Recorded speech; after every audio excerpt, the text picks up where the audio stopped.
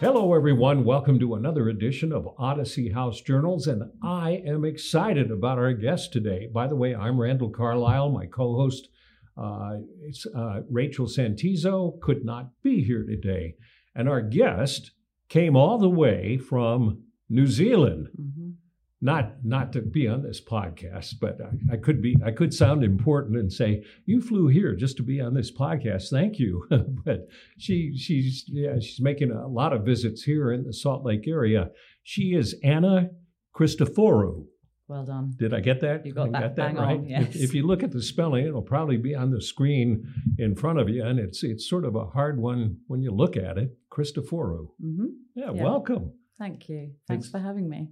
And the background, and the reason I'm excited is because and we're all going to learn on this podcast about how things with substance use and substance use related activities happen in New Zealand, because we really, except for some major news stories, we don't hear too much about New Zealand, right? We're tucked away. Yeah, you are on the other side of the world. Anna worked for 5 years at an Odyssey house in New Zealand, and it's in terms of concept, it's connected to what we do, but in terms of corporate philosophy and everything, it's not connected. It's just the same name. Mm. And now you've got a new project. So let's talk a little about Odyssey House in New Zealand. What is it? You sort of know what we do here. What does Odyssey House do there? Some similarities and some differences. Obviously, the scale is different. So New Zealand is very small in comparison. But I worked for Odyssey House in Christchurch in the South Island for 5 years as an operations manager there. And we also have Odyssey in Auckland in the North Island, and an Odyssey in Whangarei just north of Auckland, which is a mental health and addiction residential program as well. And my understanding, because I'm fascinated by the Odyssey journey, because my understanding was from New York to the other bases here in the US, and then to Australia. And from Australia, a group of peers came to Auckland, New Zealand, Aotearoa, set up there, and then some of their residents left there and came to Christchurch in the South Island and set up originally in a big old house in the city, and then moved out to the site that I was then employed at, which is still in the city on the outskirts, which then began as our men's residential program, which was this beautiful old 2-story house. And that took, I think, about 50 residents. And so that's the journey as I understand it. I believe there's a book that tells that journey as well. You told me on the way out here about a building that was a nunnery. Yeah. Tell me about that. Yeah. So when I started work at, I feel really passionately about Odyssey, because the charity that I now manage started there. So yes, a beautiful old 2-story building that was originally a nunnery, then a girls' school, and then became the Odyssey residence. And now it's been knocked down because it was damaged in the earthquakes. But we always laughed and joked and said that the stories that could be told from that building. Can you imagine? Nunnery, girls' school, Odyssey House. Yeah, there was even a confessional, which became the IT kind of storage space, but it was originally a confessional room. Now, is there a serious drug problem in New Zealand? I mean, we had the latest figures we have is we had 107,000 people in America die from an overdose in the past year. Mm. Is your problem significant like that? I think our problem is, drug issues are a global issue. And I think our problem is different to here because of where we are situated. So our number one problematic substance is alcohol. And about 1% of the population has issues with methamphetamine. What about heroin? Heroin, we don't have such a big opiate problem as you do here. And we've seen fentanyl land on our shores, but it's not on our radar, but we're preparing for it. So you don't have a bunch of overdose deaths from fentanyl? No, we don't. We don't. Not at the moment, and hopefully not.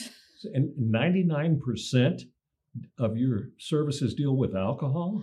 Alcohol is our number one drug that we see. That's our number one problematic substance. Yeah. Then we'll be looking at methamphetamine, cannabis, other stimulant use, and opiates. And when we say opiates, they may be home baked, they may be manufactured, rather than heroin. I know you can't really fully explain, but in your view, why do you have such a significant problem with alcohol?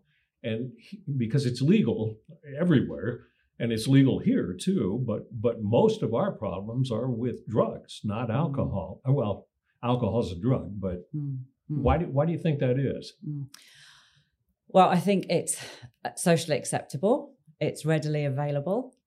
I think particularly in COVID lockdown, it became more of a problem. People could have it delivered.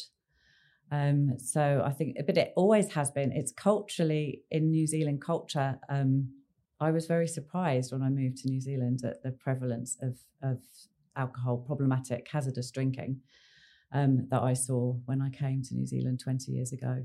So even coming from the UK as a social worker trained in addictions, the landscape of addiction, whilst the behaviour is the same, the substances can be very variable according to where you are in the world. So in New Zealand, is it acceptable for? I mean, do you have bars or pubs or what? And is it acceptable for people just to get blasted and Yep. Yeah. So, yeah. Which is why you have so it's not socially frowned upon. No, it's not. It's not socially frowned upon. We're going through I feel, a change at the moment, and some of the research is really interesting. In fact, Professor and Associate Professor Andy Towers from Massey University sits on the board of our charity, the Speed Freaks, and he did some research around attitudes and substance use across the age population, across ages of population, and the population that we need to prepare ourselves for in terms of hazardous drinking and the impact of that was from 40 to 65. So we weren't seeing such hazardous drinking with our younger people, but it was with the sort of 40 plus. Middle age. Yeah. But that were drinking, and this had this history of binge drinking and applauding that as being, that's, hey, wow. How many drinks did you have last night? Yeah. And we still have in New Zealand a culture that we have, there's a radio station that has a day which almost sadly appears to be like a national holiday called Crate Day. And the idea being that you buy a crate of beer and one person drinks that entire crate. Well, that would be... radio station does that? Yeah, promotes it, yeah. So that's how embedded it is in the culture. And that coming from overseas seems ridiculous, B, shocking, and why would you do that? Yeah. And as you can imagine, the call outs on that day for ambulance and police is higher. Yeah. I mean, I'm sitting here laughing about it because it does sound ridiculous, but it's not ridiculous. It's concerning if that's what we're applauding and we're saying, hey, this is cool behaviour. Wow. Yeah. I think to answer your question in a roundabout way, that's why it's so ingrained and is a problem for us in New Zealand. So you're going to have to change society to reduce that as a problem. Yeah, you have to change. Get rid of that radio station that does the promotion. How does Odyssey House deal? I guess you're dealing more with alcohol than drugs, but we are a therapeutic community.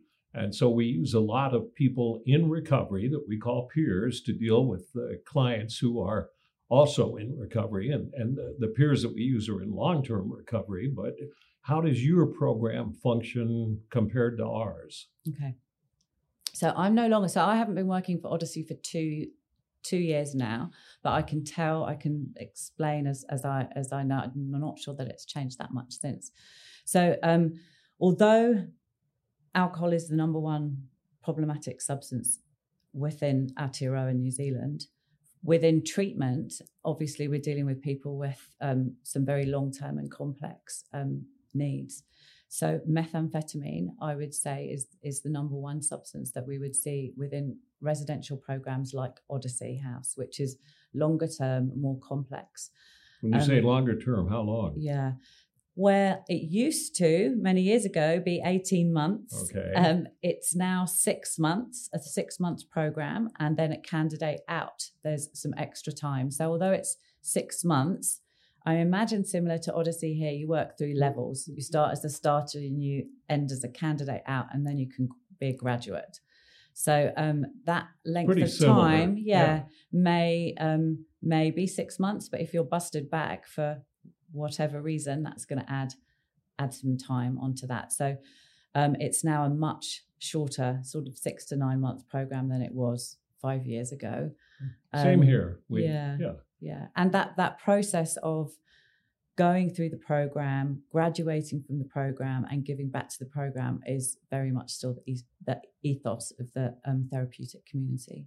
Yeah. In the program itself, and this is why a lot of people hate coming to Odyssey, we are highly structured. Like, you get up at a certain time, you make your bed, you keep your room clean, you eat at a certain time, you go to group at a certain time. What's it like there? Exactly the same. Okay. Yeah. And I think that there's, within the residential programs in Christchurch, for example, we also have the Salvation Army Bridge program, City Mission. We have a lot of support offered through, the Bridge program of Salvation Army through the City Mission. They also have alcohol and drug services. And then we have our cultural service, our Māori services as well. So, but Odyssey House is the longest. And and takes people that might have tried some of those other programs or have been in and out of prison and might come back to Odyssey once, twice, 3 times. Same here.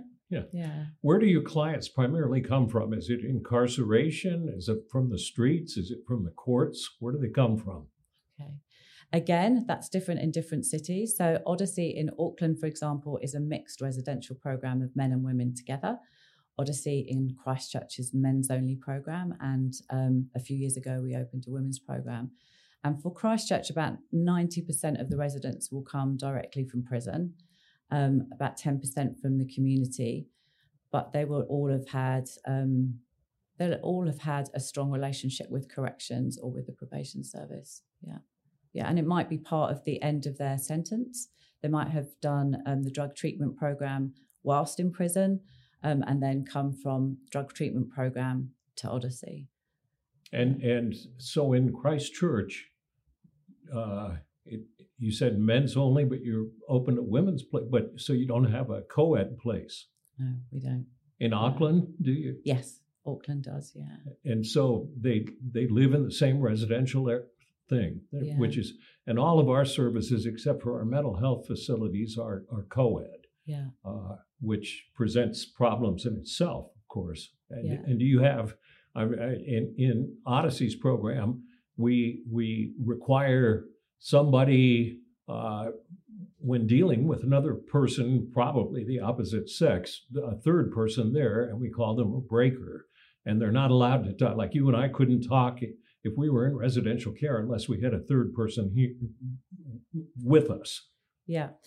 That changes with the levels. So as starters, until I think starter to level 2, you've always got to have a shadow. We call them shadows. So supposed to break everybody, even if the running the speed freaks that we now, I go into Odyssey and we do our program there. So if we're taking a group out and we've got a group and it's starters and level 1s, a shadow will have to be with that group. They want to go to the toilet. Shadow goes to the toilet. Okay. But as they get higher up in structure, I think levels 3 and 4 don't require a shadow. Yeah. And we have cardinal rules. Mm-hmm. Do you as well? Yes. It'd be like violence, contraband, sexual impropriety, and you have the same. Yeah. And do people get thrown out if they violate the cardinal rule? Yeah, we have an encounter system. We do too. Yeah, so those systems are still in place, and I think over time, I really do love therapeutic community. I think there's so much to offer. That's why I'm smiling, because it's close to my heart, Odyssey, and that whole. I think over time things change, and it isn't about. People come to residential treatment because they have an addiction issue, and an addiction to me is behaviour, and so I think people need to be given chances and options to create a space to learn. So I think sometimes there were situations that you might have thought that should be a discharge, but I also think there's times where we need to sit back and listen and think about what we're trying to achieve. And as some of those tools that residential programs have, is that the right thing? We must, if we're offering an addiction service, surely part of that offering is an expectation that people will break rules, test rules, potentially may even use, because that's why they're in residence.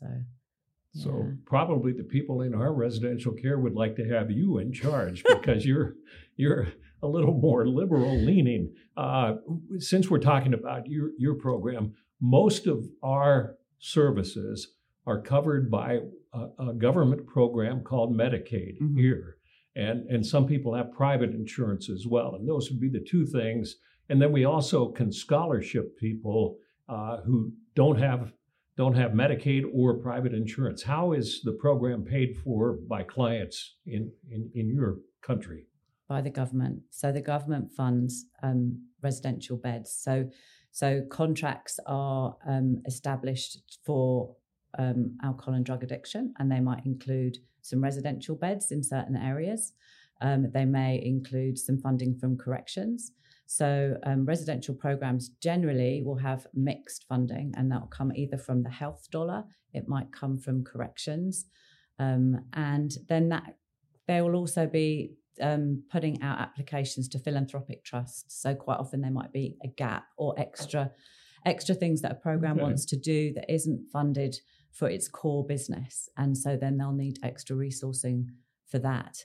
And in that way, it's free, really, for the person coming through. And then we also have a system whereby residential, if someone is on a benefit, that benefit would get paid to the residential program. So you end up with I always feel sorry for people doing the funding side of managing beds and contracts, because you end up with a suite of contracts that have to be balanced and managed and reviewed to make sure that they're cost effective. Or a bed might be allocated, but because New Zealand's so small, it has to be filled with someone from Rotorua or Auckland or somewhere throughout the country. So it's a logistical nightmare. Yeah. Well, and it's sort of, if the government's paying the bills, we have a right to tell you what we'd like you to do with our money. That's right. So. Yeah, it's taxpayers' money. So it makes it really important that the services are of a really high standard, that good outcomes are achieved, that there's good follow-up in the community, because at the end of the day, those services are paid by the taxpayer. Yeah. Okay, let's switch gears and talk about what you're doing now. One of the things that Anna did yesterday, and I have no idea when you're going to be watching this or listening to this podcast, was tour FTR, which is Fit to Recover, which we talk about all the time. And Rachel, my co-host, works there.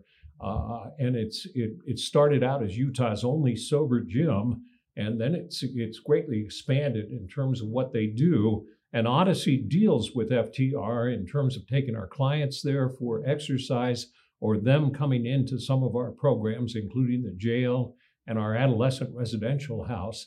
And you have started a program called Speed Freak. Speed Freaks? Yes. Plural. Okay. Yeah. Is it similar to FDR or not? Describe the program. Yeah. So the Speed Freaks started in 2017 when I was at Odyssey. And a group of residents of the men's residential program, which was one of the programs on my portfolio, knew that myself and the team leader at the time liked to go running. I'm not a very good runner, but I do like to go running because it's good for you. What? Sometimes I don't want to do it, but I do it. And so the residents knew that we did this. That's why you're so thin. See? The residents knew that we did this and said, can we come? And the first answer was no. You can't, this is too much of a hurdle, there's corrections, probation, the Right. bracelets are on. We got to watch it all the time. We need shadows and all of this. But I don't. If someone says to me, "You can't do something," then you want to I want to do it even more. Yeah. So we did started in 2017 with a group of Odyssey men's residential program residents, which is why I feel very affectionately towards Odyssey. And that first group of men became the Speed Freaks. They named the group themselves. So that group was all ex-methamphetamine users. So they thought it was really sort of funny. Has a double meaning there, Speed Freaks. Yeah. And so they named the group, and we started running. And then they asked if they could do an event. And so we did a 10K, and that was amazing. And we still have 2 runners that run with us now in our groups that ran in 2017. So, I mean, that sort of demonstrates the longevity and connection that people have with that group. But it became abundantly clear very early on that what people were setting as goals that they wanted to achieve was beyond my capability as a runner. And also the group we ran at 5:30 in the morning, and we ran at a lunchtime. And many a time, 5:30 in the morning, I'd turn up and people would still be in their beds. And so they'd get a cross, growly Anna, because I'd left my kids 5:30 in the morning to come and do this, and no one was up. So there were lots of lessons learned along the way. But, as the need got greater, I went to the running community and said, look, this is beyond me now. I don't know how to train someone for a half marathon. And so we had a really lovely gentleman called Jamie Hawker who came to do a talk with the residents at the time, because out of all the program, we had about 3/4 of the men wanting to run. So he came and did a talk and said, I'm going to offer you more than a talk. You clearly need some help. Would you accept me as a running coach? And he became our first volunteer. And his son runs for New Zealand in trail running.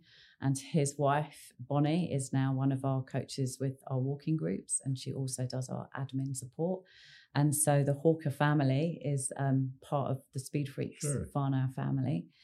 And that's where we started. And then between 2017 and 2019, the Speed Freaks gained traction because I invited more coaches to help us from the community. And we had some really key runners come along to support us. And we over that time, we changed our T-shirts. They became blue. And we had running meetings within the therapeutic community. And it was adding value. And from my perspective, what I was seeing was that those residents that were involved with this group were staying for longer and felt loyalty to their community because the community was delivering the program. They were coming into the residential program, which was very unusual. And so in 2019, we did a race called the Takahata Akaroa Relay. And it was a race that was only open for professional runners. They made an exception to our group.